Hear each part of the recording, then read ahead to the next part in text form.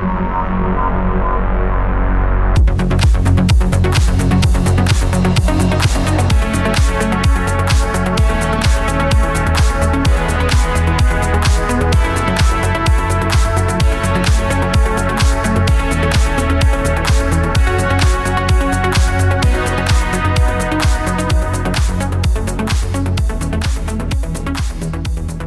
morning, good afternoon, and good evening. Welcome to the Winner Winner PUBG podcast. My name is Mike, aka MTB Trigger, and I'll be your host today. And with me, as always, is the other host here at Winner Winner, the One Heart. But I just call him Kev. He calls me Mike, Trig, MTB, whatever. It's a thing. So if you're new to the show, we talk about all things PUBG, primarily on the PC version, but I think today's discussion could be applied to any of the platforms, so we're excited to jump in. Support for this show is brought to you by Manscaped.com. Use code XPmedia, that's XPmedia, XPMEDIA, at Manscaped.com for 20% off and free shipping on your order. So today we wanted to talk about what we'd like to see from PUBG in 2021. We've heard a lot from PUBG at the end of last year, and we're starting to hear whisperings this year about what we might be getting into, and many others are actually starting to share throughout the PUBG community their ideas for what they'd like to see, whether it's opportunities or things they feel are wrong.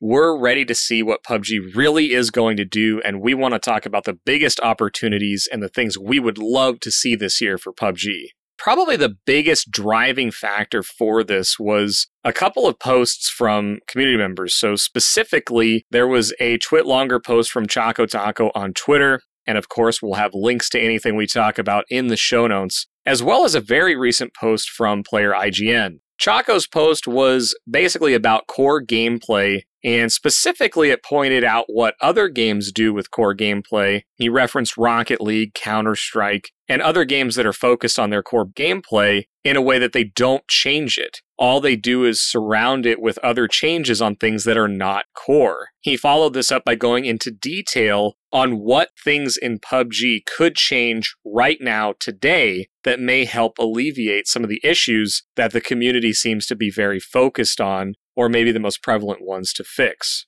Player IGN's post was discussing the knock system, and he was talking about his opinion based on how other battle royales have taken PUBG's innovation, which the knock system originally was, and they have now moved it into a full revive system, where there is a knock and res system, but in addition to that, there are ways to bring a teammate back from the dead. And they have taken this knock system and evolved it and innovated on it, and that's how the other BRs, in his opinion, have moved past PUBG in that realm. So for us, for Kev and I, this kind of sparked the debate about what is core gameplay in PUBG? What isn't core? What are the things that could be changed? Where are the big opportunities for taking PUBG to the next level at this point in the life cycle? So before we jump into all of that, Kev, how are you, man? What have you been up to recently? What games have been on the radar for you? Hey, man. Give you some time to catch your breath there, man. That's a lot you had to say to get started, dude. It's always hard to be like, all right, you lead this episode, and then I just sit there and I'm like, I'll be quiet for 2 minutes at least, you know? It takes everything I have not to just start chiming in on things like, you know, like, yeah, and this and that. But we'll get into that soon. I'm good, man. I mean, I've been playing, in terms of the gaming and stuff, I've been playing a lot of Valheim, which has just kind of taken the gaming world by storm. I think there's like 5 million players already. Wow. It is an incredibly addicting game for how, you know, like, simple it looks on the surface and then how complex it gets. But, like, it's really approachable if you like building and kind of like survival PvE games. You know, it's approachable, it's fun, and, like, you think you spent 1 hour, and it turns out it's like you've been playing for like 4 or 5, and it's way past your bedtime all of a sudden, you know. Some late nights on that, just kind of grinding on that, playing Apex, and you know, still dabbling with PUBG. Definitely keeping my finger on the pulse with it, checking in and seeing things, you know, checking out every new update and playing. But yeah, playing a lot of Apex, seeing some like really good improvement actually in my games over there, hitting over 10 kill games pretty often, getting, you know, 2 almost 3k damage games and stuff like that, which is, I never thought I would get there when I first started playing, because Apex came out right when I was new to PC gaming. Then I took a huge break from it, came back. So it's been really fun testing my, you know, mouse and keyboard and overall like gaming prowess, like evolution from the early days when we started the show and I started playing PUBG and Apex, like now. It's been kind of fun to see that improvement over there. What about you, man? Pretty much same old for me. I've been playing basically Tarkov and PUBG back and forth. And speaking of that, it was crazy yesterday, actually. I got a shout out to Mr. Hollywood Bob Live. Mr. Bob, the Bobarazzi. I was doing a tournament qualification for Tarkov, and when that was done, I got a notification that the servers were going to be going down for Tarkov after I completed my qualification, and I had about an hour and a half left to play, so I switched over to PUBG, and I was going to queue up solo, but the queue time was a little long, so I decided to just do random duos. And I got popped into a game with Hollywood Bob, and we dropped into Miramar and got owned by the first team. And I was like, oh man, I haven't played with him in forever. Probably like a year and a half since I played with him. And we get out of that game, and I was bummed because it would have been cool to get to the end of a Miramar game with him. So I queued up again, figured he was just doing random duos on stream, but we ended up getting into the next game on Erangel on the same team again. And he started telling me that the game before I hopped in, he was on Erangel, he had the opportunity for a bridge camp, but his teammate wasn't talking and ultimately ruined the bridge camp. So I said, all right, well, let's go military. Let's get this bridge camp to go. So we drop into military with, I think, 12 or 13 other teams. Like, the sky was littered with parachutes. We end up winning there. We dropped to the factory building. We cleared out the satellite tower, and we ended up rotating to the bridge, and we wanted to do a reverse bridge camp because the circle went to Milta Power. So we end up setting up our bridge camp. We wiped out 2 teams on the bridge there, and then we had to do a, hands-on-hip aqua rail water transfer across the big old river. We ended up coming up on the south side of Milta, where there's that big beach and that huge flat area with a handful of trees, but it's mostly flat ground. And we ended up getting into just back-to-back fights where we pushed into the fence on small power, and then we ultimately had to smoke our way across that fence line as we were getting sniped across from the hills, and we ended up pulling out just a massive, I think it was 16 or 17 kill game, where at the very end, and this is the big shout out, Bob got into a car and knocked one of the guys in there 3 smokes as he drove through it. He called his shot, he took it, he ran a guy over, and then I hit the final shot on the guy's teammate, and we got the W. It was absolutely insane and one of the most memorable games I've had recently. And the noise that came out of Hollywood Bob at the end of that game was incredible. It was the highest pitch I've ever heard that man use. And he's got one of the lowest, best voices on Twitch, man. I was going to say the movie trailer voice of PUBG getting that high. I think I got to check it out. I'm hoping this is this going on YouTube? Oh, yeah, I'd imagine that he'll have up on his side, and I'll definitely get it up on ours as well. I'm looking forward to it. Maybe we'll update the show notes when those go live at some point. Exactly. So, yeah, great game recently. I'm excited for your recent gaming experience as well, because as we're talking about core gameplay and opportunities, sometimes the best way to get a view on a game we have so many hours in is actually to play something else, see how other games are doing it, and to feel how it can be different. When we say core gameplay, what does core gameplay mean to you as we dive into this discussion about PUBG's core gameplay and opportunities? Well, I think, before we really jump too far into that, I think it's important to kind of talk about, we're going to be addressing kind of some of the stuff that Chaco brings up for what we can change today, and then some things that Player IGN talks about. And without going too far into what he talks about that you could change today, Chaco brings up circle settings and that they move too fast so you can't outrun them, but they don't do enough damage either, so you can sit in the blue for too long. It should be more of a presence. You should be able to outrun it, but it should be very painful when you're in it. He talks about overly central circles on certain maps, endgame hard shifts, an overabundance of map selection or map queues, and how really it should be an 8x8, which we'll get into that. And then there's just things like loot buffs that could happen that shouldn't be overdone but need to be more med-based and things like that. Flare guns. Issues with ammo being only 15 and 20 round boxes for things. Everything should be 30 and 60 just to keep ammo prevalent. Scrounging for ammo is one of the hardest things in the game. It's always tough. He talks about the knock bleed mechanic, which we will get into at more length than probably any of these examples. And then really just the idea that PUBG is not a survival game and stuff about bots, we'll get into all that as well. But just so you know, and in case you don't get to the twit longer, that's kind of what he was addressing. He did that back in December, so it's only been a few months. But I think those things still hold true, and they've held true for a long time now. So when I think of core gameplay, for me, the number one thing that comes to mind and sets PUBG apart from every other game I've ever played is just the gunplay and how fantastic it is. I don't know of any game that really gets it as well as PUBG can.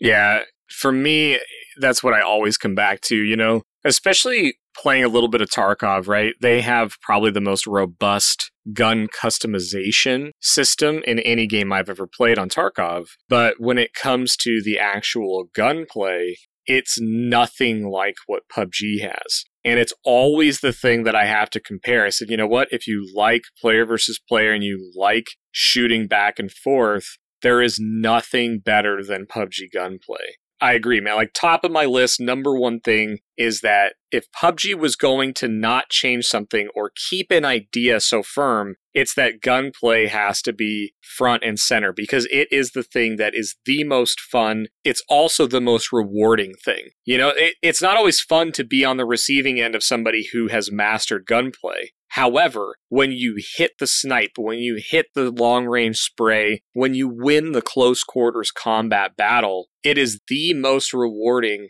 and I would put it right up there as the most fun part about this game. It's the thing that always, always brings me back, whether I've been playing another game for a day or a week. I always crave the gun battles that PUBG offers. Yeah, a really good medium range spray with an AR just feels fantastic. Hitting that long range moving, snipe headshot with your Kar 98, hitting multiple back-to-back DMR shots. I mean, those things just feel good, and no game really gets it as well. And you talk about Tarkov.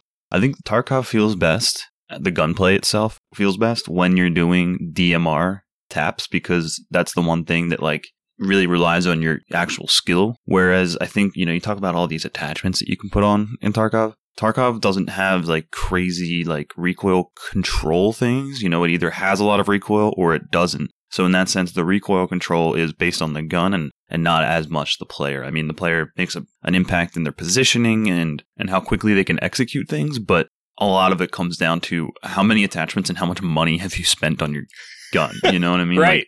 Do you have a 200,000 ruble gun? Then you can just point and shoot. If you have an AK, you got to stop, maybe just tap fire, hit your headshots, those kind of things. You can't spray and pray like you can with the Vector, which I heard is just a monster. I haven't played it all this way, but just certain guns that are super meta because they either are easy to use or easy to kit up or things like that. So yeah, PUBG gunplay just feels so good. If that ever changed, we'd ruin it, really. I mean, there's just nothing better. And, even on console, my friends who play console still love the fact that there is no recoil control. It takes time to learn it. And when you see some of the best people on console and what they can do, it is their skill and their skill alone. I mean, some of these top streamers and stuff who play are absolutely insane. And they're on a controller. And it just goes to show that you can be really masterful with it. And it's just something you don't get. We talk about how the guns do things for you in Tarkov. And, I also think to Warzone, there's just not enough distinctness to guns or recoil. There's all these metas with their loadouts, which is another thing I just can't stand about Warzone. It's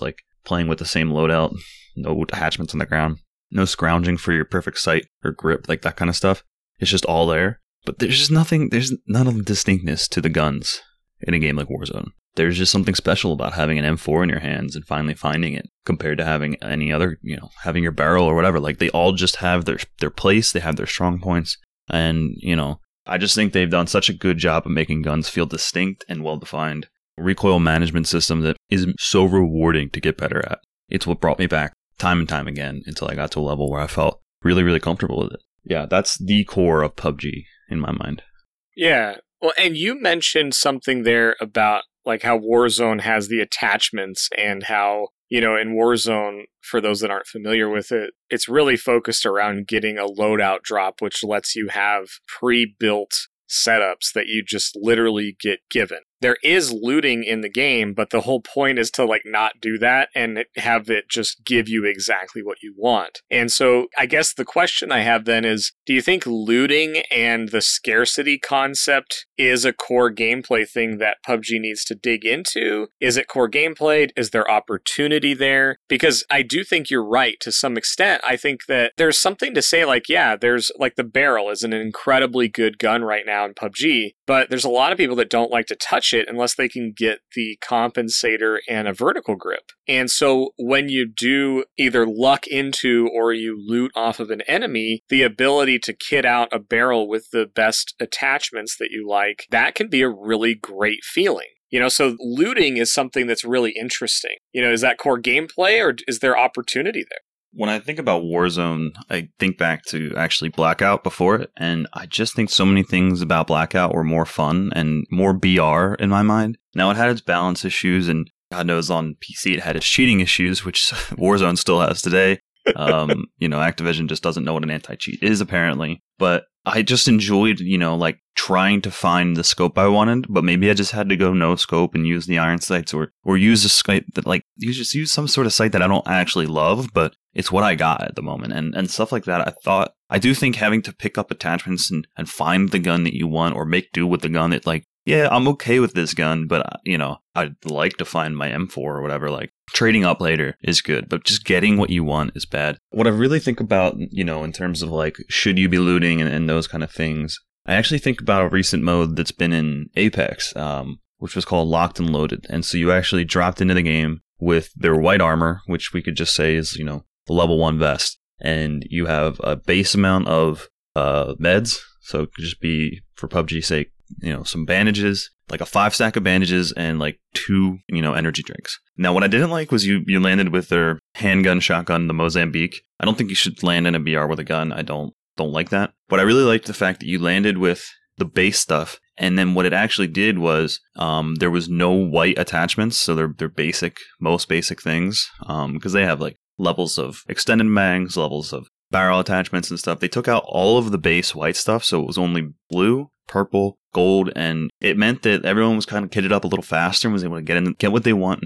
And the fights just felt really good because almost everyone had at least the mid-tier. They had enough meds. It changed the scarcity of things to a good degree, and fights just felt really good and sometimes a little drawn out because of the fact that everyone had what they needed to take the fight and do what they needed to do. And I thought it was a really good implementation, aside from the fact that you could land with a gun and kind of just like single out a single player and take them out of the game, which they have the respawn stuff, so it's not the worst thing, but it's still kind of difficult to do, which we'll get into. But yeah, I think looting is important, but I really do think that things could be a little bit more accessible too. I don't think it's a problem to have 10 minutes in, everyone should have what they want, or at least what they need to be competitive. So a long range and something for close to medium.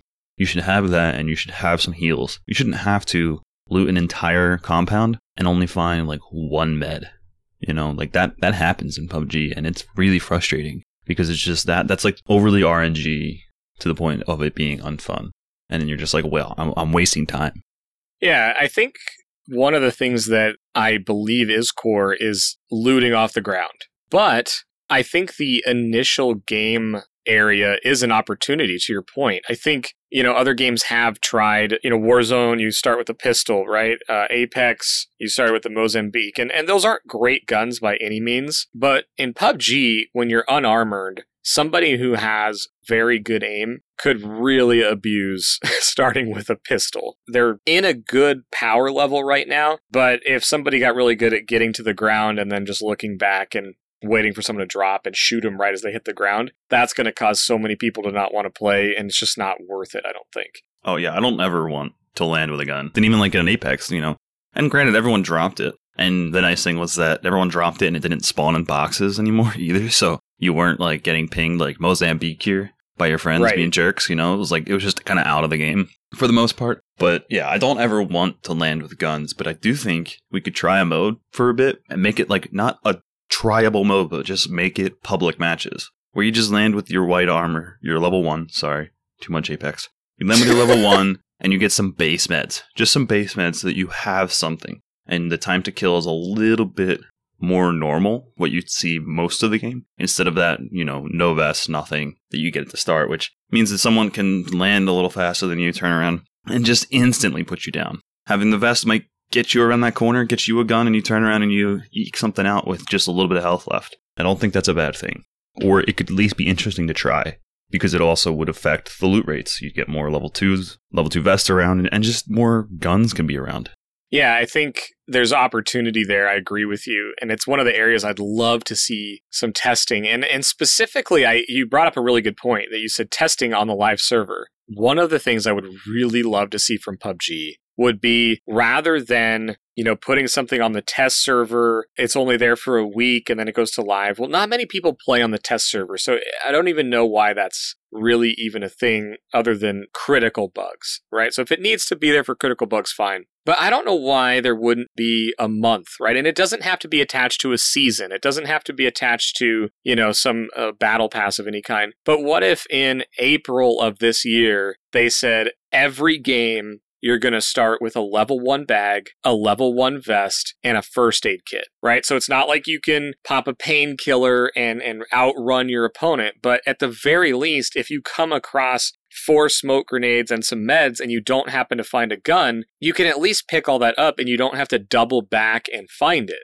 That's not something that keeps you in the game. In fact, it takes you straight out of the game and you're mad at the development. It has nothing to do with skill on you or the other person. And when you die to a complete random scenario where the other person landed on a barrel and you landed on 6 smoke grenades and no meds or whatever, I just don't see that as being sustainable. And it's something that I would love to just see the attempt. Like, just tell us what you're doing. Just say, hey, we're trying this for this amount of time.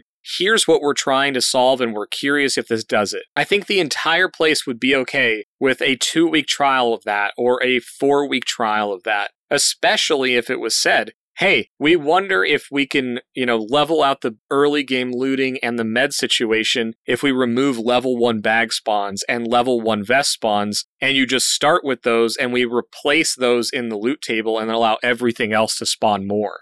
Yeah, I think that would have some people, some masochists, who would be against it. But by and large, I think if you played with it long enough, you'd be like, you know what, this actually works pretty well. Another thing is, if they said that, we're going to go to testing a lot of these things on the live servers in public matches, and you kind of just have to get used to that being a thing. When that locked and loaded Apex thing was going on, that was just all public matches. So if you played duos or trios and it wasn't ranked, you played like that. But then if you did play ranked, it had the regular, land with no vest, nothing, and you had to loot. And you know what? Honestly, I played a few games. It felt slow. It just felt pretty slow. So again, yeah, I mean, it would allow you to get into the gunplay that makes PUBG so unique. It makes that TTK more of that normal sweet spot and allows for more healing. Another thing that I think is kind of core to PUBG is the healing, the speed of it, and the way that it works in general. You don't get overly buffed by anything, and the time to heal is pretty smart. You can push based on a sound cue that you got. You can pull off a pretty good cue. The healing is tied into the time to kill, and I think it all works pretty well. I think one of the best things they ever did was adding the moving while healing. Real slow, but you can kind of move around a little bit. But again, that goes back to the loot issues where if you can't find heals, you're out of the fight, or you can't take the fight properly. You have to play back on your heals, and you end up ultimately losing because you're getting chunked for health that you cannot replace. Where under normal circumstances, you should be able to.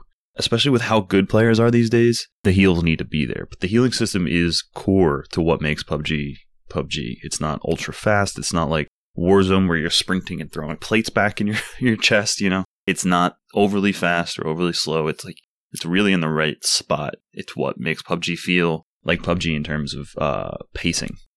I agree. And I think it's also one of the systems that it doesn't need to get more complex for the sake of being more complex. Like, there's already interesting decisions to be made when you're healing, right? There's times where you may not be able to top off, but you may have time to pop an energy drink instead of a painkiller. And as you dig deeper and deeper into the game, the amount of time it takes to do certain things affects your decision, and it makes interesting decisions to heal. And you're right, that moving while healing made it just a little bit more interesting. You could feel like you could take cover or you weren't exposed because the system froze you. But I don't think there needs to be any development or additional things added onto healing, right? I mean, you have a majority heal in the first aid, you have a full heal in the med kit, and you have a partial heal in the bandage. And then you have the same thing from Boost with the adrenaline syringe, painkiller, and energy drink. There are times when, you really want to heal full with the med kit, but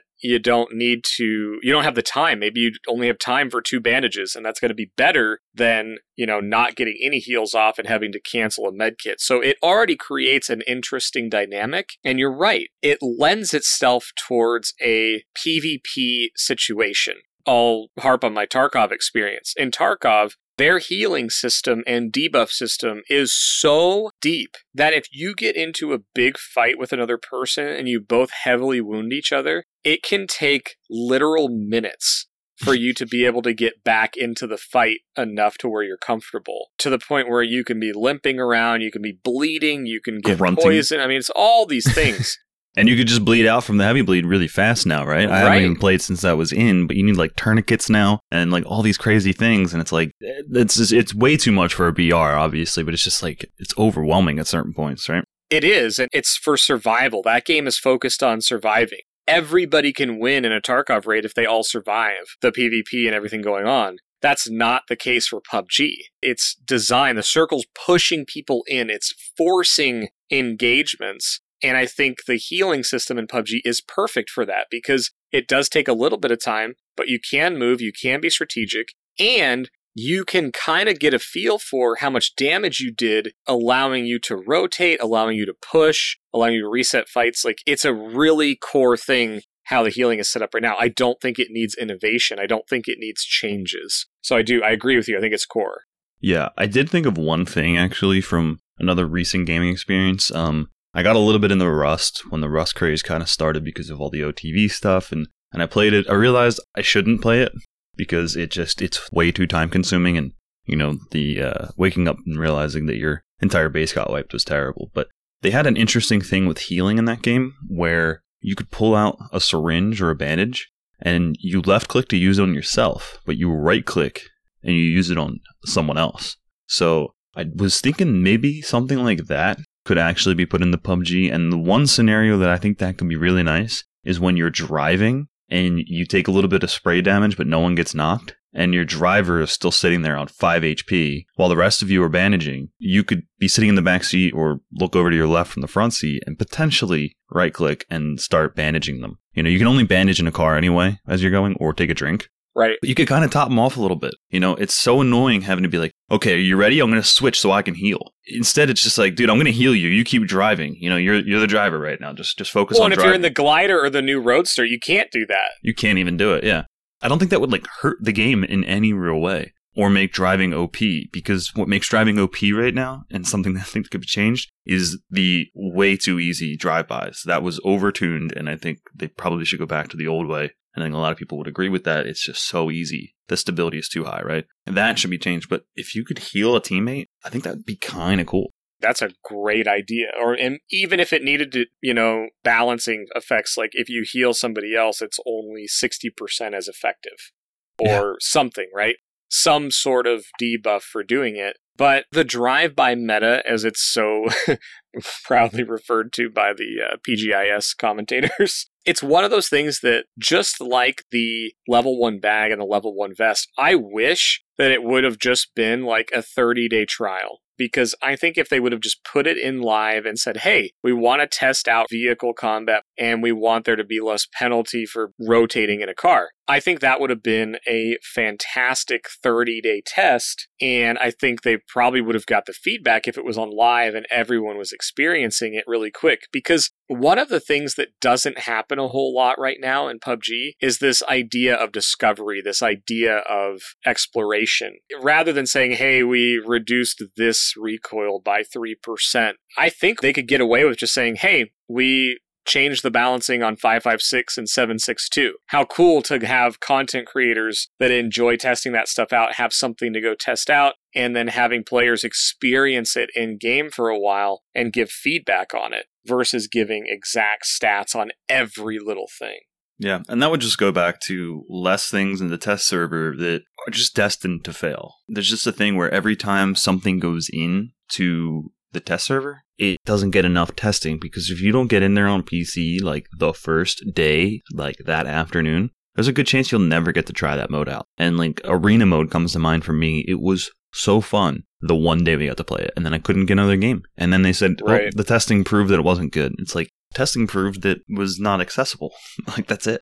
Right. I think that's the hardest part about the test server and some of the things that got put on there is that they really didn't get tested. And when you have things that get tested only by the most hardcore of players that'll actually even download the test server, that, if that player base is really interested in like ranked and competitive situations, they may not be super good feedback for, things like the arena mode and other, test implementations. I think one of the most interesting things as I'm sitting here thinking about this, though, is, there are really key aspects to some of these core gameplay things, but they could still be innovated on, like your healing thing. I really, when we started making the notes for this and we're talking about it, I was like, healing doesn't need anything. Well, you were just talking about it, and I was just thinking about it, and it just popped in my head. I was like, ooh, that was really cool. Rust did a really good thing with that. And if you want to look at developers who really change things and like listen and try and iterate on their core without changing things too far, Rust developers are insane. They're so fast to like make changes, to admit when they're wrong and go back. I mean, they are really responsive to the community. It's pretty interesting to see how well they manage their game. It's just a game that's a little too intense for time for people to play if you really want to be involved in the game. Right. The only reason I'm not playing Rust is because I didn't want Rust to become my entire life. It's just one of those games for degenerates. And if you just watch any of the streamers are like, yeah, this is a game for degenerates. You have to play like 10 hours a day. H-June especially will be the first to admit that, But they do some really cool things. Right. And that's proof, though, that you can take a system that is mostly core and just change a little aspect on it and innovate a little bit, but you don't need to change the core, right? Allowing you to heal your teammate with it doesn't change the core. It was kind of like allowing gas cans to be spread out and set on fire. Well, it didn't change the core use of the gas can for refueling vehicles or a glider, but adding that little tweak to the end of it made for some more interesting stuff to happen. And I think that's a key, is it adding interesting or fun things to the game. Like, an interesting decision would be to bandage your teammate at 60% effectiveness without having to ask them to seat swap, and that may be a really good thing. It may be overpowered in the glider, right? And that's where the balancing act comes in, where glider is only the passenger has a chance to heal, and that's an interesting decision on who's going to fly, who's going to shoot, and what do you do if the pilot ends up with damage. And, so all this has me thinking about like, okay, if we just said something like circle settings, if we just said something like, ranked or match pacing, it's probably more targeted than that. I guess in my mind, it had me thinking about circles, like the blue zone. And I think the core gameplay, the thing that should never change about PUBG, is that the circle closes in on a final position. It closes players in to where they are more and more likely to have to get into a PvP encounter at the end of the game. It's really rare that there's not a PvP encounter to finish the game, but it does happen. I don't think that circle settings and match pacing are necessarily core. There's some that would argue that Erengel's match pacing may be core. It's the one that everybody points to as being perfect. I think this is fascinating because I do think the concept of the Battle Royale that PUBG has, the circle closing in on that last position, that's core. I don't think that should be changed. But I do think there's opportunity in the circle settings and match pacing and how ranked could be worked into this conversation as well. I think we need to really think about what Chaco was talking about in his Twit Longer post and how the blue needs to force people together for that final engagement. And it really needs to be more punishing to be in it, but less punishing to be outside of the next one before that thing starts moving. If you start moving the same time as the circle moves, you should be able to outrun the circle. If you're on the far end of the circle and have to run in, that circle is going to pass you and you cannot catch up unless you find a vehicle. And it leads to them reducing blue zone damage, which just leads to these ridiculous fights miles outside of the circle. And sometimes you'll be sitting in the circle and wondering where everyone is. And then you see all these people dying in the kill feed. You can't hear it, but you're in a spot where you should be able to hear everything in the circle. And then you start seeing the Nox dying to blue zone damage. You're like, oh, they're fighting miles away over in school while I'm down south on the bridge. Like, what is happening here, you know? Right. So I think the circle closing in on the last position, that is a core part of PUBG and the Battle Royale. As we know it, the only one who ever did anything different is really Ring of Elysium. RIP, that game had some really cool things in it too. But yeah, circle closing in on the last position is core. That's probably one of the things in the core gameplay of PUBG that can be changed the most, which we just talked about. But the pacing could change, the speed could change, the match pacing could change, but I don't think they would ever change the circle closing in on the last position. That's my point. And that's core, but all the other things related to it, I don't think are core, and I think they should mess with that. I would like to see, a faster game on Vikendi, or, or Miramar.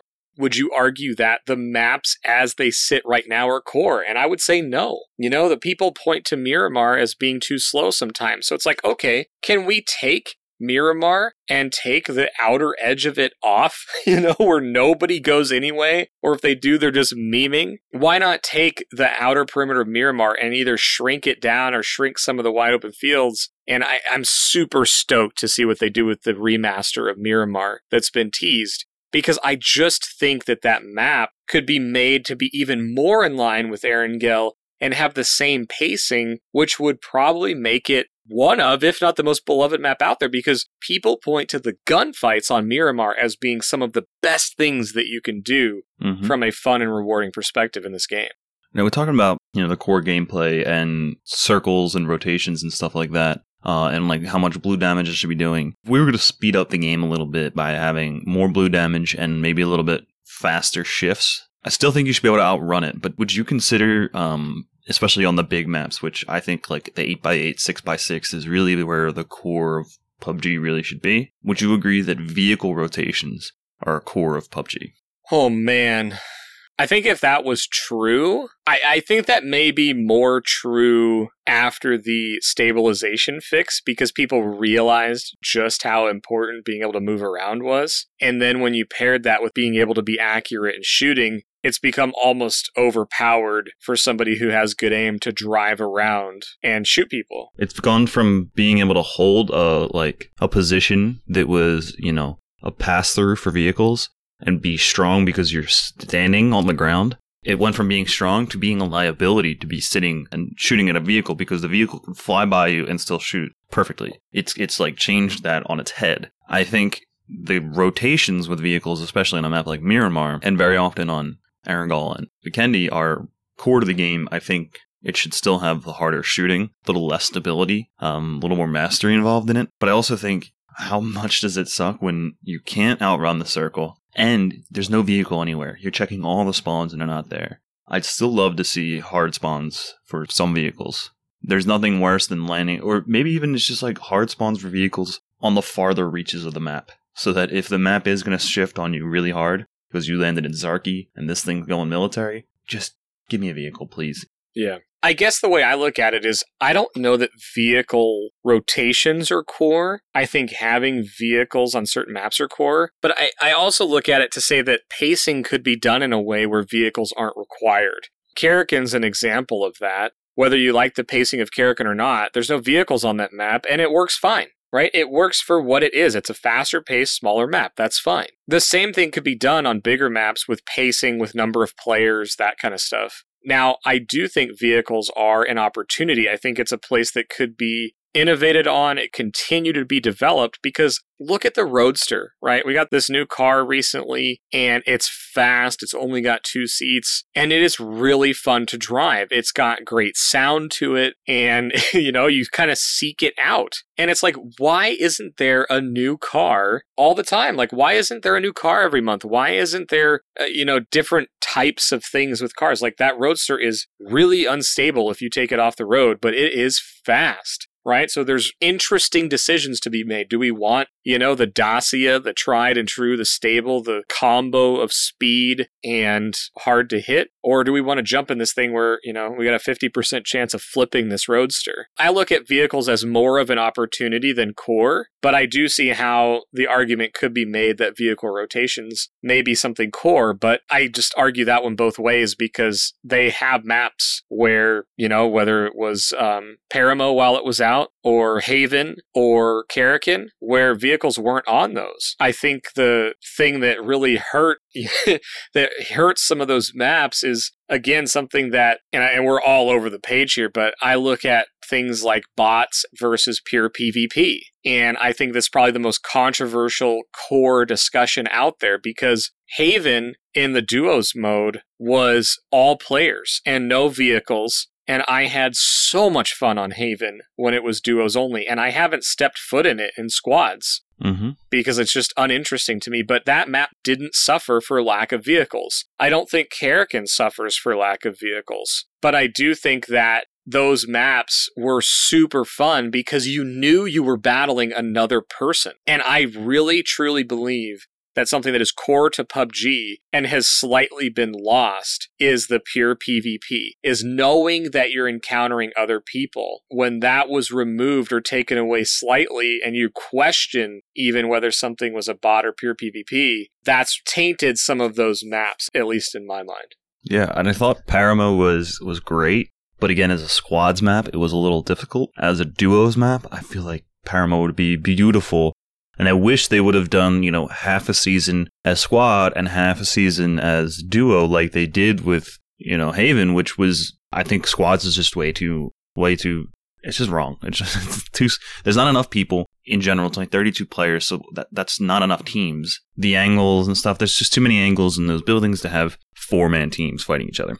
And I guess I would have just liked to see them, hey, today it's duos, tomorrow it's squads, and that rotates back and forth over and over. Like, if you really want to test it out, do an hour and a half on, hour and a half off if you're playing Haven or playing Paramo. Or it's like if you click small maps. What if they have both, dude? What if they had Paramo and Haven available, and one was duos, one was squads, and they just alternate back and forth? Every hour and a half or something. Right. So it's like, we talk about how there's too many, queues and stuff and things like that. Well, what if, you had mini and large battle royale, but you could play solo only on, large or something, or only on small or something. I don't even want to get into the solo, but like between the duos and the squads, right?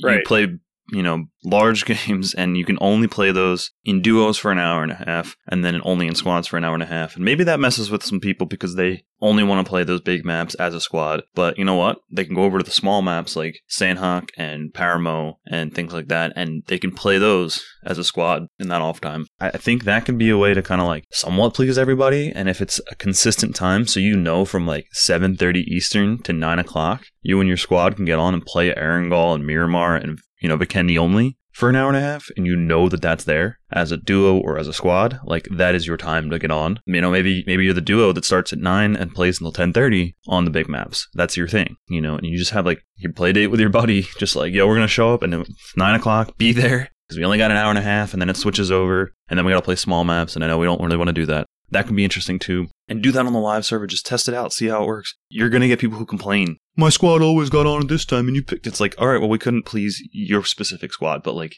this is allowing us to give Haven and Paramo to the duos to people at least a little bit, at least half the time. So that could be interesting for sure, is something like that. And I still would love to see if they're going to keep all these different sized maps and different playstyle maps. Right. I'd love to see a split between big and small, because you have your playstyle and you have what you prefer. I like PUBG on bigger maps. I like vehicle rotations. I like the, space in between fights. It's not just constant, I like that about PUBG. So I would love to see something like that. I'll also go back to a really controversial one of bots, because I think the Haven implementation of bots was actually great, right? Where you knew they were going to be on there, they're kind of marked, and they present an opportunity for people that want to go hunt them. But there's also a risk of that because other players can go there. It's one way in, one way out. But you knew that the player count at the top right of your screen was always how many actual players were on the map. Mm-hmm. That was a very interesting way to do that. And I actually really enjoyed the commander situation on Haven. It might have been a little too heavy, but like I liked it. You know what I mean? It was a good way to draw players together, good way to get good loot. It also like the loot on Haven was pretty good, unless you landed in one of those big buildings and then you just were running the floors for the whole game. But it was overall really good. What if they took that same concept and if they, if there's 70 people queued up for Erangel and they need to fill it with bots, what if they made it so 70 players dropped into Erangel and there were commander buildings, right? And they were marked somehow, right? Again, it may draw certain players towards it. I mean, it's just things could be attempted. And if it blew up and didn't work, okay, great.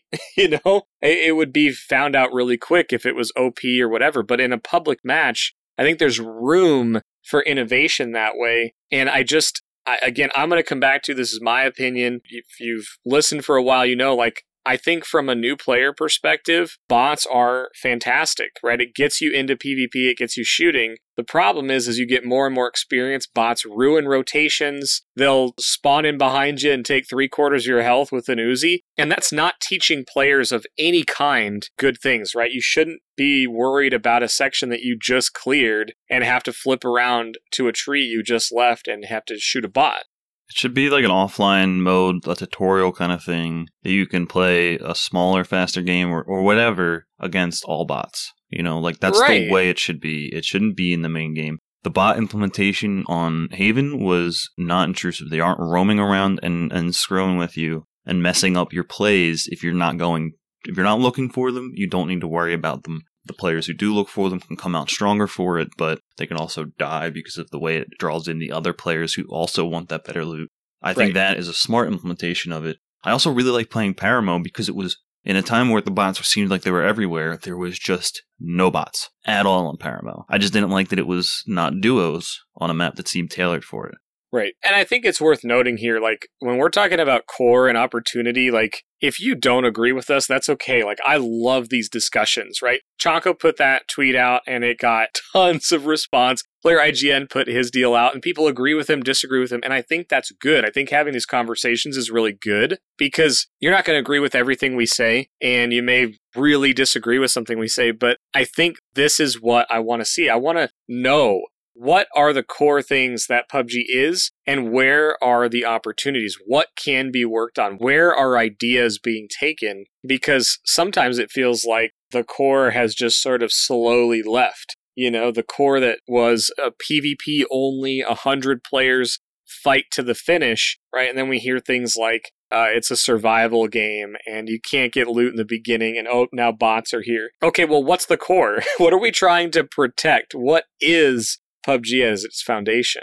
And it's not to say that it can't be innovated on. Healing, I thought was core. I thought it was set in stone. I thought it shouldn't change. And you changed my mind with something that could be innovated on there, but enhance the core. But it's protecting the original. And it protects that core base of healing while just allowing a specific scenario. I really don't see a time when you'd be healing up someone other than being in a car. But let's say you just took a big fight and you're about to get third-partied. And your buddy is hitting a, med. Maybe you also are healing them with a quick drink. And maybe that's overpowered, but we try it and we see what happens. Another thing is if you go and you do these things on live servers in public matches, if people are like, I don't like this change at all, I want to play regular PUBG, then maybe ranked gets to flourish because it's tried and true, unchanged PUBG. Nothing would change in the core of ranked and pro play unless it was tried and tested on live servers, public servers, and was around for long enough and widely accepted. And then the pros and ranked players were like, you know what? I think this does add to the core of what PUBG is. We could bring that into pro play and ranked play as well. But if you don't healing your friends or whatever they might change and test on live servers, ranked would be there for you. Ranked would be normal and be exactly what you want. Yeah, I agree with that. So, we've spent a lot of time on the core stuff. We've spent a lot of time on some of the controversial things. So, let's look at some of the opportunities. And maybe these are systems that got developed and then just nothing has happened with them, or it's just things that we would like to see either looked at again or added to the game. And whenever I think about this, I look at the mastery system and charms and things like that. And it blows my mind that this hasn't been expanded on. How is there not an achievement system, right? If you want to affect players' gameplay, put an achievement system in there. right? Light 2 players on fire with 1 gas can and get a kill, or you can do all these things. And there's this opportunity to reward gun skins, or maybe you get a charm for that. You know, if I could get a gas can charm because I have 100 gas can kills and I can put that on stuff, it would make it interesting and cool to not only show that off, but if someone kills me and loots my gun, they'd be like, oh man, this guy is a gasoline monster. This pyromaniac. Right. Or a skin related to that. It's like, we have the mastery system. We have guns that level up. We have charms.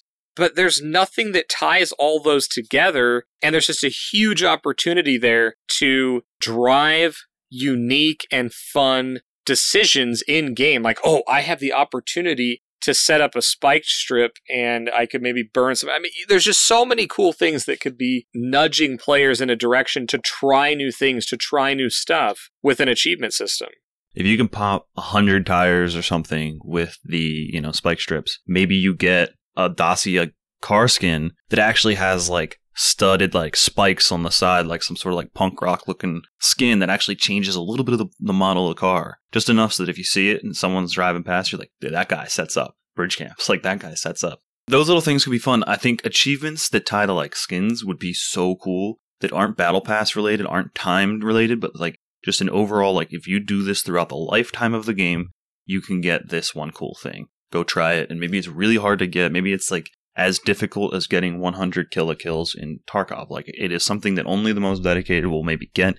Then there's some that are more general that like everyone can kind of do. That could be really interesting. But something that, we were talking about a little bit of player IGN, but we haven't explained what he was talking about. And this goes back to something that's like the last like core mechanic of PUBG and ways that it could be innovated further. And that's the knock system, right? The knock system in PUBG, player IGN, people ask him like, should there be respawns in PUBG? And he made a post and he actually mentioned the podcast and said, I've been thinking about this ever since, we talked about it a while ago. When the knock system was first introduced to PUBG, H1Z1 was still really big. It was like the battle royale and PUBG was new and in beta and all that stuff. He mentioned how H1Z1 players thought that the knock mechanic, where you can get knocked and get picked back up by your teammate, would make BRs too easy. Because H1Z1 just had, you shot them dead, there was no knock, they were just dead and out of the game. And PUBG added that in. Ever since, that's become the standard for every single BR. You cannot release a BR today and not have the knock mechanic. There's at least that one simple safety net. I don't think anyone would agree or disagree that the knock system is integral to PUBG. I mean, then, it brings up the thirsting or flushing conversation all the time, and that's like a tactical decision you have to make. Do I spend time to flush, or do I get the knock and keep pushing to get his teammate who might come around the corner? Because you can die flushing, and that's when people get the most mad at people, right? It's like, I got killed by a player who we ended up killing easily because he was wasting his time focusing on a downed player instead of shooting at the teammates of mine who could still kill him and did kill him. And so now I'm out of this game for the rest of the game for like just the fact that this guy was so thirsty for a kill that he had to lose his own life just to snuff mine out, right? Would you agree though? Like, I don't think there's any like real thing to disagree with at this point, but the knock system is like also a core thing in PUBG and something that they brought in that was unique at the time. Yeah, I do. I think that the knock system is a core thing. I think where the questions come up is an opportunity could be, is the respawn system, right? And it's like, okay, do you believe that the knock system is core and is final, or that the knock and res system that we currently have could use some additional tweaks? And I think it's a controversial core, but I think the knock res system as it stands, I don't think that gets removed. I do think that the discussion, the conversation around should respawns, taking a player back from completely dead, is that something that should be tried? That's really what it comes down to. And that's why, Player IGN's post blew up, because he said maybe they should try it. Maybe all these other games have it right. I just can't believe we haven't tried it. I can't believe it at this point in the game, it just hasn't been tried at all. That would have been something that I thought would have been a no-brainer to put into a test server.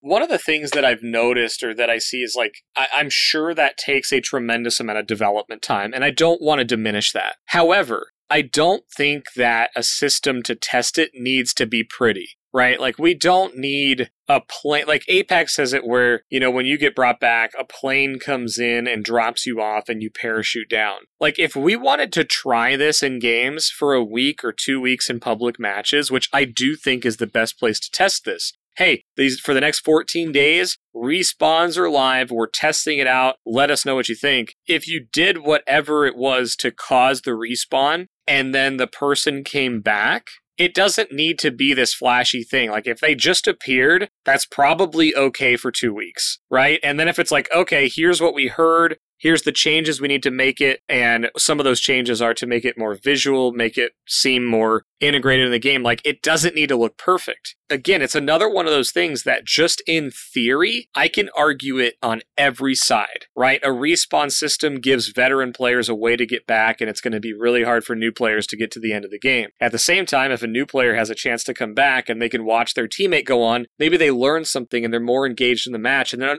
they come back and they learn something while they were dead.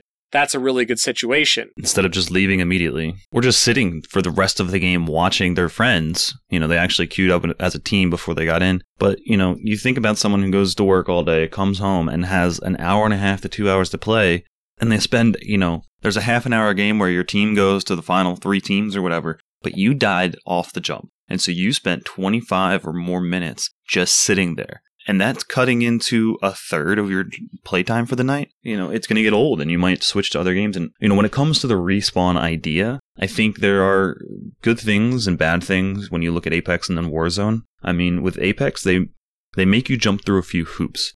When you get flushed, there is only a set amount of time that someone has to go to your box where you died and pick up your banner. That player also can't immediately run over to your box and armor swap. They have to get the banner, which is an animation, so they can't do a tactic in that game where you instantly get a better vest and more health. So they have to pretty often finish the whole fight before they can even think about getting your banner, especially if you died out in the open or where the team is holding, right? The other thing is it's on that set timer, so a lot of times they'll be trying to finish the fight, they'll be fighting tooth and nail for their life, and they don't get to your box in time. And now your respawn timer is gone. You can't do it. So once they have it, though, they have to actually get to one of these respawn beacons, stand out in the open by it, which they can be shot at, and hold it for 5 seconds or more, or whatever it is. And then it's a very loud dropship that comes in. Everyone can hear and knows and sees it. And they know that a player is coming down who has, nothing on them, and it's definitely dangerous for them to be coming back. And it puts their team at risk being out in the open with this giant beacon of like, this team is down a man or weak and we can take advantage of them. But it also allows them, if they're able to get on the ground and get away, to continue on with their game. And that player has to go and potentially loot all new stuff halfway through the game. So they only have that white armor and a gun with no extended mag and stuff because they couldn't get back to their box. Or maybe they do get all their stuff back because they wiped the whole town. They only lost that one player and now they brought him back and they can go loot the spoils as well. But it's like, it creates this notification for everyone in the area that, hey, someone just got brought back over here. Something might be up, we can go check this out. And so it creates more engagements. I don't like Warzone's a million ways to come back. You get a free respawn in the Gulag, plus you can buy them back like multiple times, I think. That seems like way too much. I mean, that's the reason people get 50 kills in a game with 100-something players. I don't even know how many players, 150 or something, but it's like, there's no way they killed 50 unique people. They're killing some people multiple times over and over. Sometimes players are coming back 3 times. And that's way too much. I think they've overtuned that. But it's, kind of noob friendly. You can run away. You don't have to grab a banner or anything. You can just go collect money and buy them back. It's maybe why it's so successful, but I don't think it's like really BR at that point. It's this giant sandbox that only becomes a BR in the last circles. But I think Apex did a pretty good job of balancing that. You have limited time to get there. You have to get their banner. And then you have this kind of dangerous buyback or bring back experience. And I think PUBG could do a similar thing where they only give you a certain amount of time to be able to do something to have the eligibility to bring your teammate back. You can't just run away and bring them back. You have to do something where you sneak in and get their token, the revive token or whatever it is on their body, something that is dangerous to do, or you have to win the fight and be able to do it. And then you have to go somewhere and it is dangerous to do it. Maybe there's only 5 spots on the map, 4 corners plus the middle somewhere. And like teams could camp it, teams could hold you out from it, teams could kill you while you're coming back. And, I don't know how we bring them back. Do you drop back in? What does it look like? I don't know. It probably should be kind of loud and not discreet at all. But they could just test this on live, and then again, you don't like the idea. You're like, this ruins PUBG for me. Ranked is there for you. Go play ranked. Let ranked be popular. Let ranked be a thing. And let ranked be something that you're proud of when you get somewhere, because a lot of players are playing it. They're like, this is the true PUBG experience. I'm going to play ranked, and I'm going to try and hit diamond. And don't let ranked be something where you can't play with your friends because you're plat and they're only a silver. Like, if you're going to have to play against all diamond teams, there's no reason you can't bring your silver friend in with you. Like that, until it gets big enough. I don't think the restrictions on ranked or something, but that's a different story. But the idea would be test things in live, like a respawn system, and just let it go for a month. Good or bad, let it go for a month. And if you don't like it, you can go play ranked. It's always going to be there for you, that kind of thing.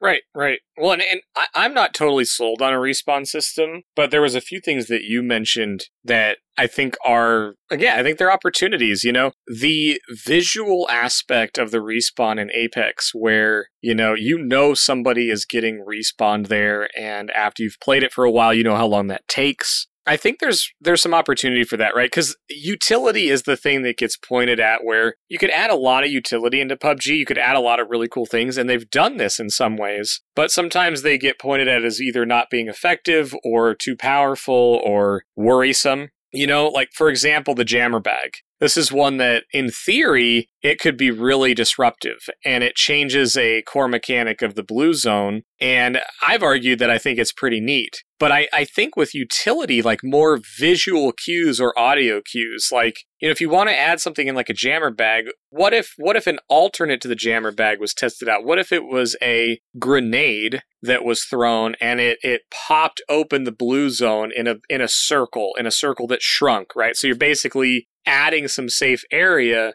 but it gave visual cues to anybody else that was looking at the zone edge, like, oh, that part of the circle just blew out. They threw a zone enhancer grenade. And so there's something for the other player to operate on.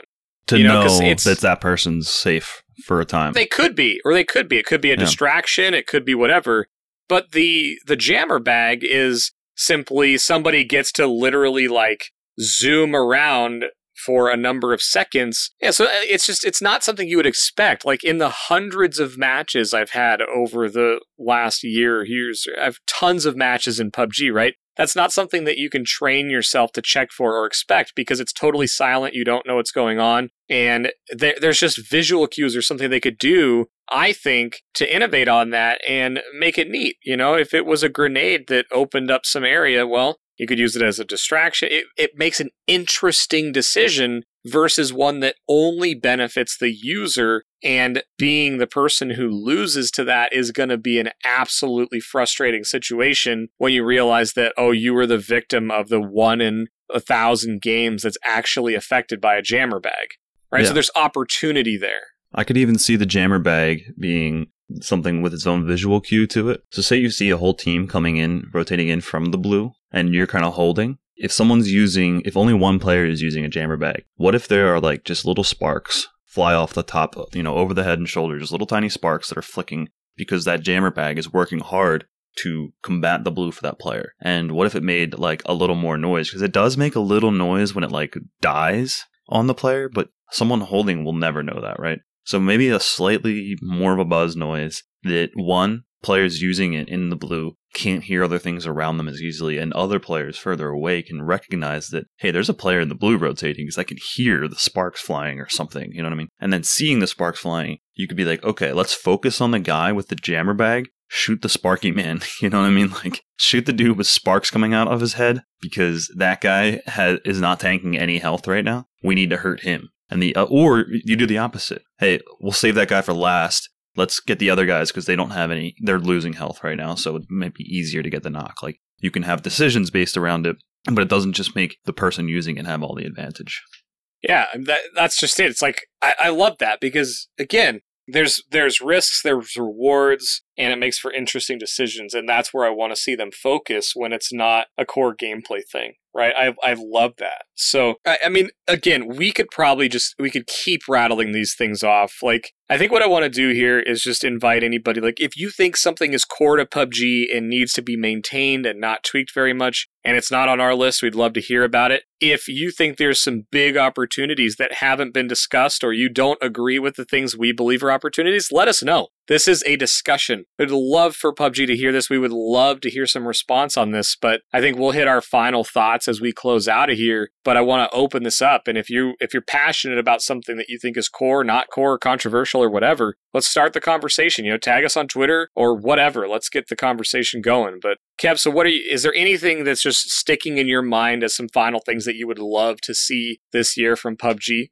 Yeah, I mean, this conversation is sparking because of two other community members, and I want to thank them. It's, Choco Taco for his well thought out twit longer on things that we can do today to change the game that wouldn't be, in theory, too difficult or too out of the realm of possibility. And then another thing is Player IGN, and he talked about how the Nox system went from being non-existent in H1Z1 and said to be too radical by those players to being universally loved, and now it brings up this discussion of respawns and how we can maybe implement them. But another thing he mentioned about just like the overall, how like PUBG was the innovator at that time with that mechanic, and then other games like Apex Legends and Warzone have become the new innovators. They've gone past and further, for better or worse in our mind, right? And there's opportunities and things we can learn from them to maybe catch PUBG up in certain aspects, or just innovate their game further, and maybe innovate further than what Apex has done in a way that still maintains that core that we spent a lot of time talking about. And one of the other things that Player IGN brought up was the ping system that Apex Legends put in, where you can ping and see visual markers on the actual world, not just on the map, which PUBG tried, but it was revolted against at the time, and it was still a little bit clunky to try and put in. But Apex is so simple. You just middle mouse button. I don't know what the button is on controller, but like it is used often and is used to great effect when playing with random players who don't have their mic. It is a very good system. And it's now in almost every BR. If you can think of a BR, it probably has it. And PUBG, got backlash and just took it out. And what's left today is not very useful. And I couldn't tell you how to do the current iteration of PUBG's ping system at all. I don't even know if I have a button for it. I know Trigger uses it here and there, but I think the ping communication... I use it all the time. I don't know how to use it. And it doesn't seem intuitive to me. It doesn't seem to be helpful or necessary because of the way it's implemented. But I wouldn't mind at this point being able to actually like put a little tiny visual marker that only lasts like 2 or 3 seconds on the tree that I last saw a guy. Just mark it, I don't know if that would be bad. And again, that can just be put in public lobbies and you have to stick with it for 2 weeks. For better or for worse, it's there for 2 weeks and see if it really changes the flow of PUBG. And if everyone hates it, it can go away again. But I think it was implemented in the one iteration that I remember it for just too little time before everyone said, get it out of here. And they did. I think it was booted out because it was being abused in ways where you could, look at a crate and put a pin on it. It would show you the exact distance and landing location of it, right? So it was little things that caused it to be removed. That wasn't the issue, right? That's not why people wanted it. It was like, people are going to find unique ways to use things and test it out. So if you test something, expect it to get tested. And if you can't mark things in the sky because you don't want people to be able to figure out how far away the crate is or where it's going to drop, that's great. That's fine. Mm-hmm.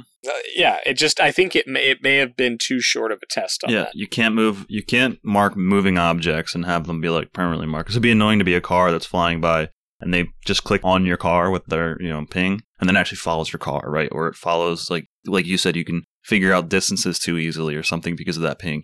But a visual marker to say, hey, I just saw a team over on that hill where that, I saw a team on the, on Everest. Well, that thing is huge. Where are they? Oh, well, they're right here. I pinged it. You know what I mean? And you didn't have to open your map and take yourself out of the situation to relay that information.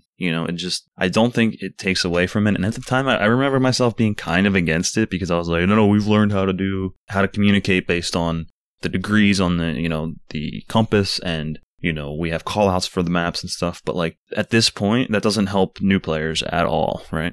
Well, yeah, but there's even other ways to do it, right? And this is the innovation point. What if when you drop in, you have 5 markers per player? And what if you could loot them, right? There's definitely a lore opportunity or an in-game way to make it a thing. There's just a lot of different ways. I think it could be improved on even what the other games are doing. What if you got 5 and you had to loot them and you could, plan on finding between 6 and 10 markers? And if you didn't have a visual marker, it was just the old, flag on the minimap or the soft marker on the compass. At this point, most people know how to use those. But if you made it something that was, part of the game and not just you can ping as many times as you want, again, interesting decisions. And those are the kind of things that I think need to be focused on, is how to make it interesting and not just, okay, let's make the game quote unquote easier for the sake of doing it. I just think it's more to it than just, oh, let's add a ping system. I think there's ways that could be interesting and dynamic. Yeah, and I just think it comes to this point of like, if you did happen to leave PUBG for a time because of Warzone or Apex and then come back, maybe you expect not to have the respawn, but you've learned to like it and you wouldn't mind seeing it. And maybe though it's something like the ping system though, where not having it just feels so foreign and outdated at this point to you because you've gotten so used to that's just in BRs, right? Like I can just ping where things are. Like there's an opportunity to try it out, and if it comes out too powerful, change it without getting rid of it or completely diluting it to the point where a player like myself thinks it's not usable. Maybe I do need a lesson from you on how to use it better.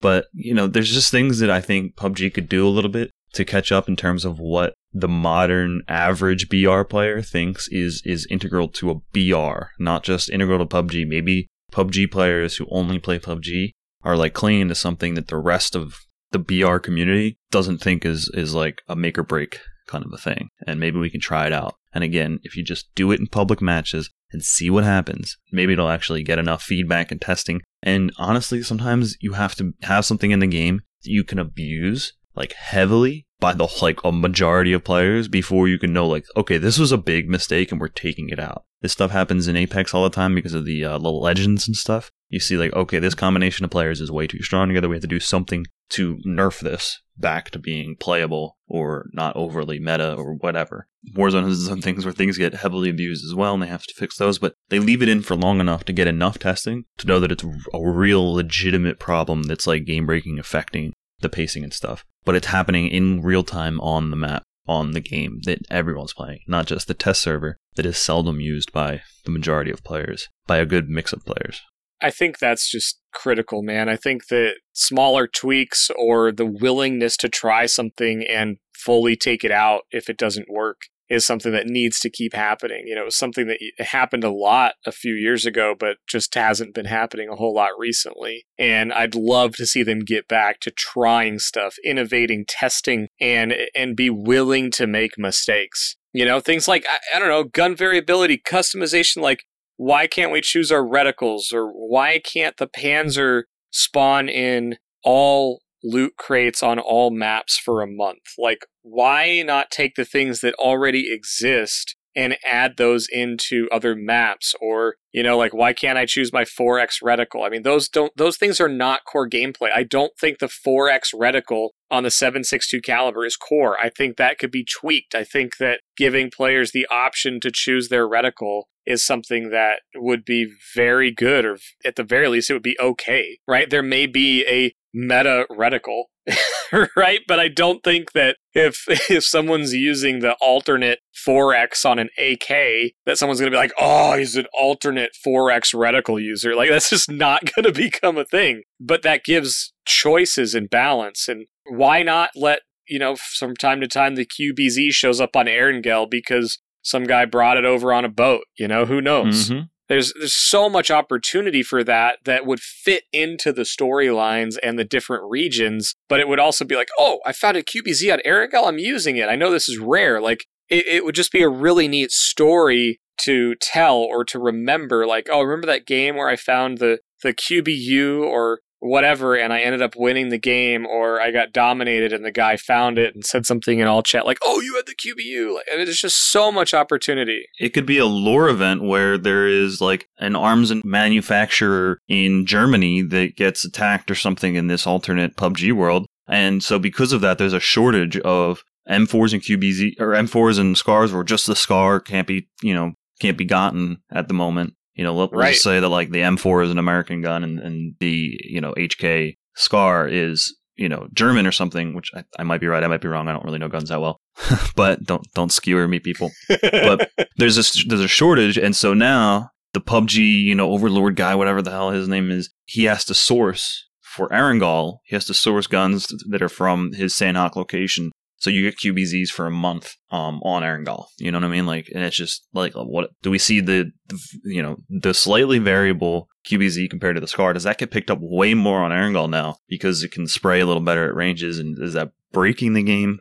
Is it changing the M4 meta for 5.6 on that map? Like, what does it feel like? What does it look like? Is it fun? Is it bad? And then if it goes away and it's like, were you there when you could use a 4X on a QBZ on Erangel and people were just destroying each other? Like, that was a time, you know what I mean? We shouldn't go back to it, but it was interesting. That kind of thing could be really fun. Right. Like flying 3-seater bikes, Yeah. Or like, give us back the 8X on the M16 and maybe also put it on the Mutant. So you have that scope in your inventory and you're not sitting there with a 2X M16 because you have an 8X and you're waiting to find the slightly better Mini or SKS or whatever. Like, those guns are already known to be better than an M16 for what they're supposed to do and what you would use an M16 for typically. Give us back the 8X. Like, just try it out. And if it becomes super meta again, that might not even be a problem. But if it is, you can take it back out and put it back to 4X max or something, or a 6X max. Give us the options again. Try things out on live, see what happens, and then let ranked only get changed if these things are deemed to be successful for a longer period of time in public matches. Yeah.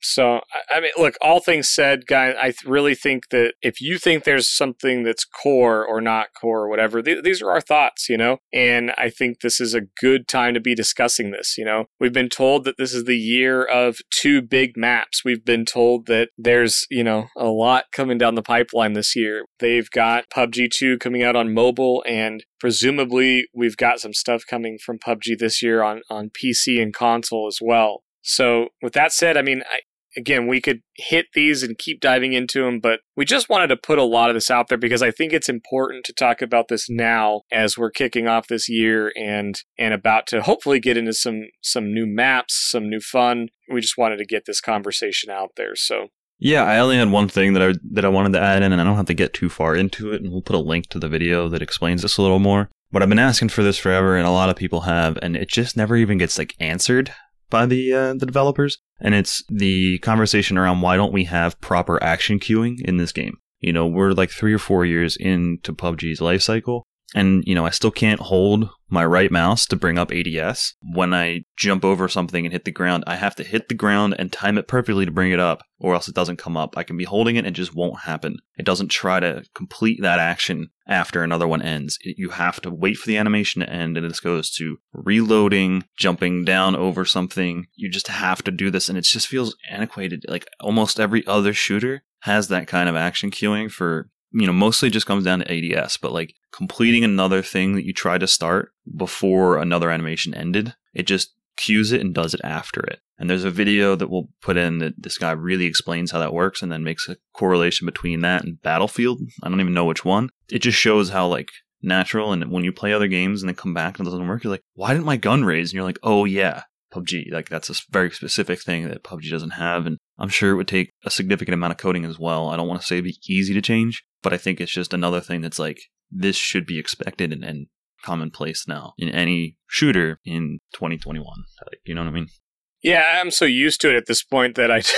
You don't notice it too much when you're back on the grind of PUBG. And like, if I'm back to playing PUBG for a month straight, after 2 weeks, I'm not noticing it anymore. It's not like a big thing to me. I'm timing it again, but from someone who's more casual, and I'm considering myself more and more casual with PUBG because I'm playing so many other games. I mean, I'm playing Valheim, which is something I never thought I would play a game like that, but I'm way more of a variety gamer than I used to be. When I come back after playing Apex or anything, and little things like that happen, it hurts my reintroduction to the game. And so anyone who's returning or new has this one other thing added on in action queuing that just feels like, why can't I do this thing? It might not make sense, and they might not understand that that's just a very PUBG thing, and they just think like, God, these controls don't even work for me. Like, what am I doing here? And then they go back to what they were used to.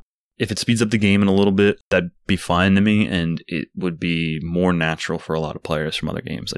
it's just something that I would like to at least hear the rationale as to why it's not going to be put in the game ever. So I just don't understand it. And it's like, it drives me nuts when I come back to PUBG. Yeah, it's definitely interesting because I've kind of stayed in it even while restarting Wipes and Tarkov. I still stream and have been streaming PUBG 2 or 3 days a week and never gotten really out of it. So Action QE is not something that's even on my radar, but I do see it come up a lot. So it would be cool to hear on that one. It's just interesting, right? I love talking about all this because I still play PUBG multiple days a week. I think that it's in one of the best states it's ever been in from a, optimization standpoint. It's still the game I come back to have fun with and really enjoy playing, especially duos. It's just my favorite thing to do when I've got somebody else just want to play for a couple hours. So, yeah, man, I really would love to hear back from PUBG on some of this. I'd love to hear from the community on what they think, what they want to see, what they believe is core. I mean, we could ramble. We could ramble for the next 4 hours, but for the sake of this coming out in 2021, for you guys to hear our thoughts, let's just call it now, I think. And let's hear from you guys, who are listening. Come into the Discord and say what's up, or just tweet at us, whatever. Just let us know what you're thinking about the game. And you could, DM either of us on Discord and we'll try and get back to you. But if you put it into a community standpoint of the Discord, we could probably have a more robust conversation about it. And it was funny, we talked about this on your stream a little bit, right? And then it turned into a bigger conversation with our Hot Drop friends. And the conversation got input from console and all this stuff. And it was interesting. So we'd love to hear from you guys on our Discord or wherever. And maybe we have a whole new topic and another hour-long show for you based on something that you guys bring up. So.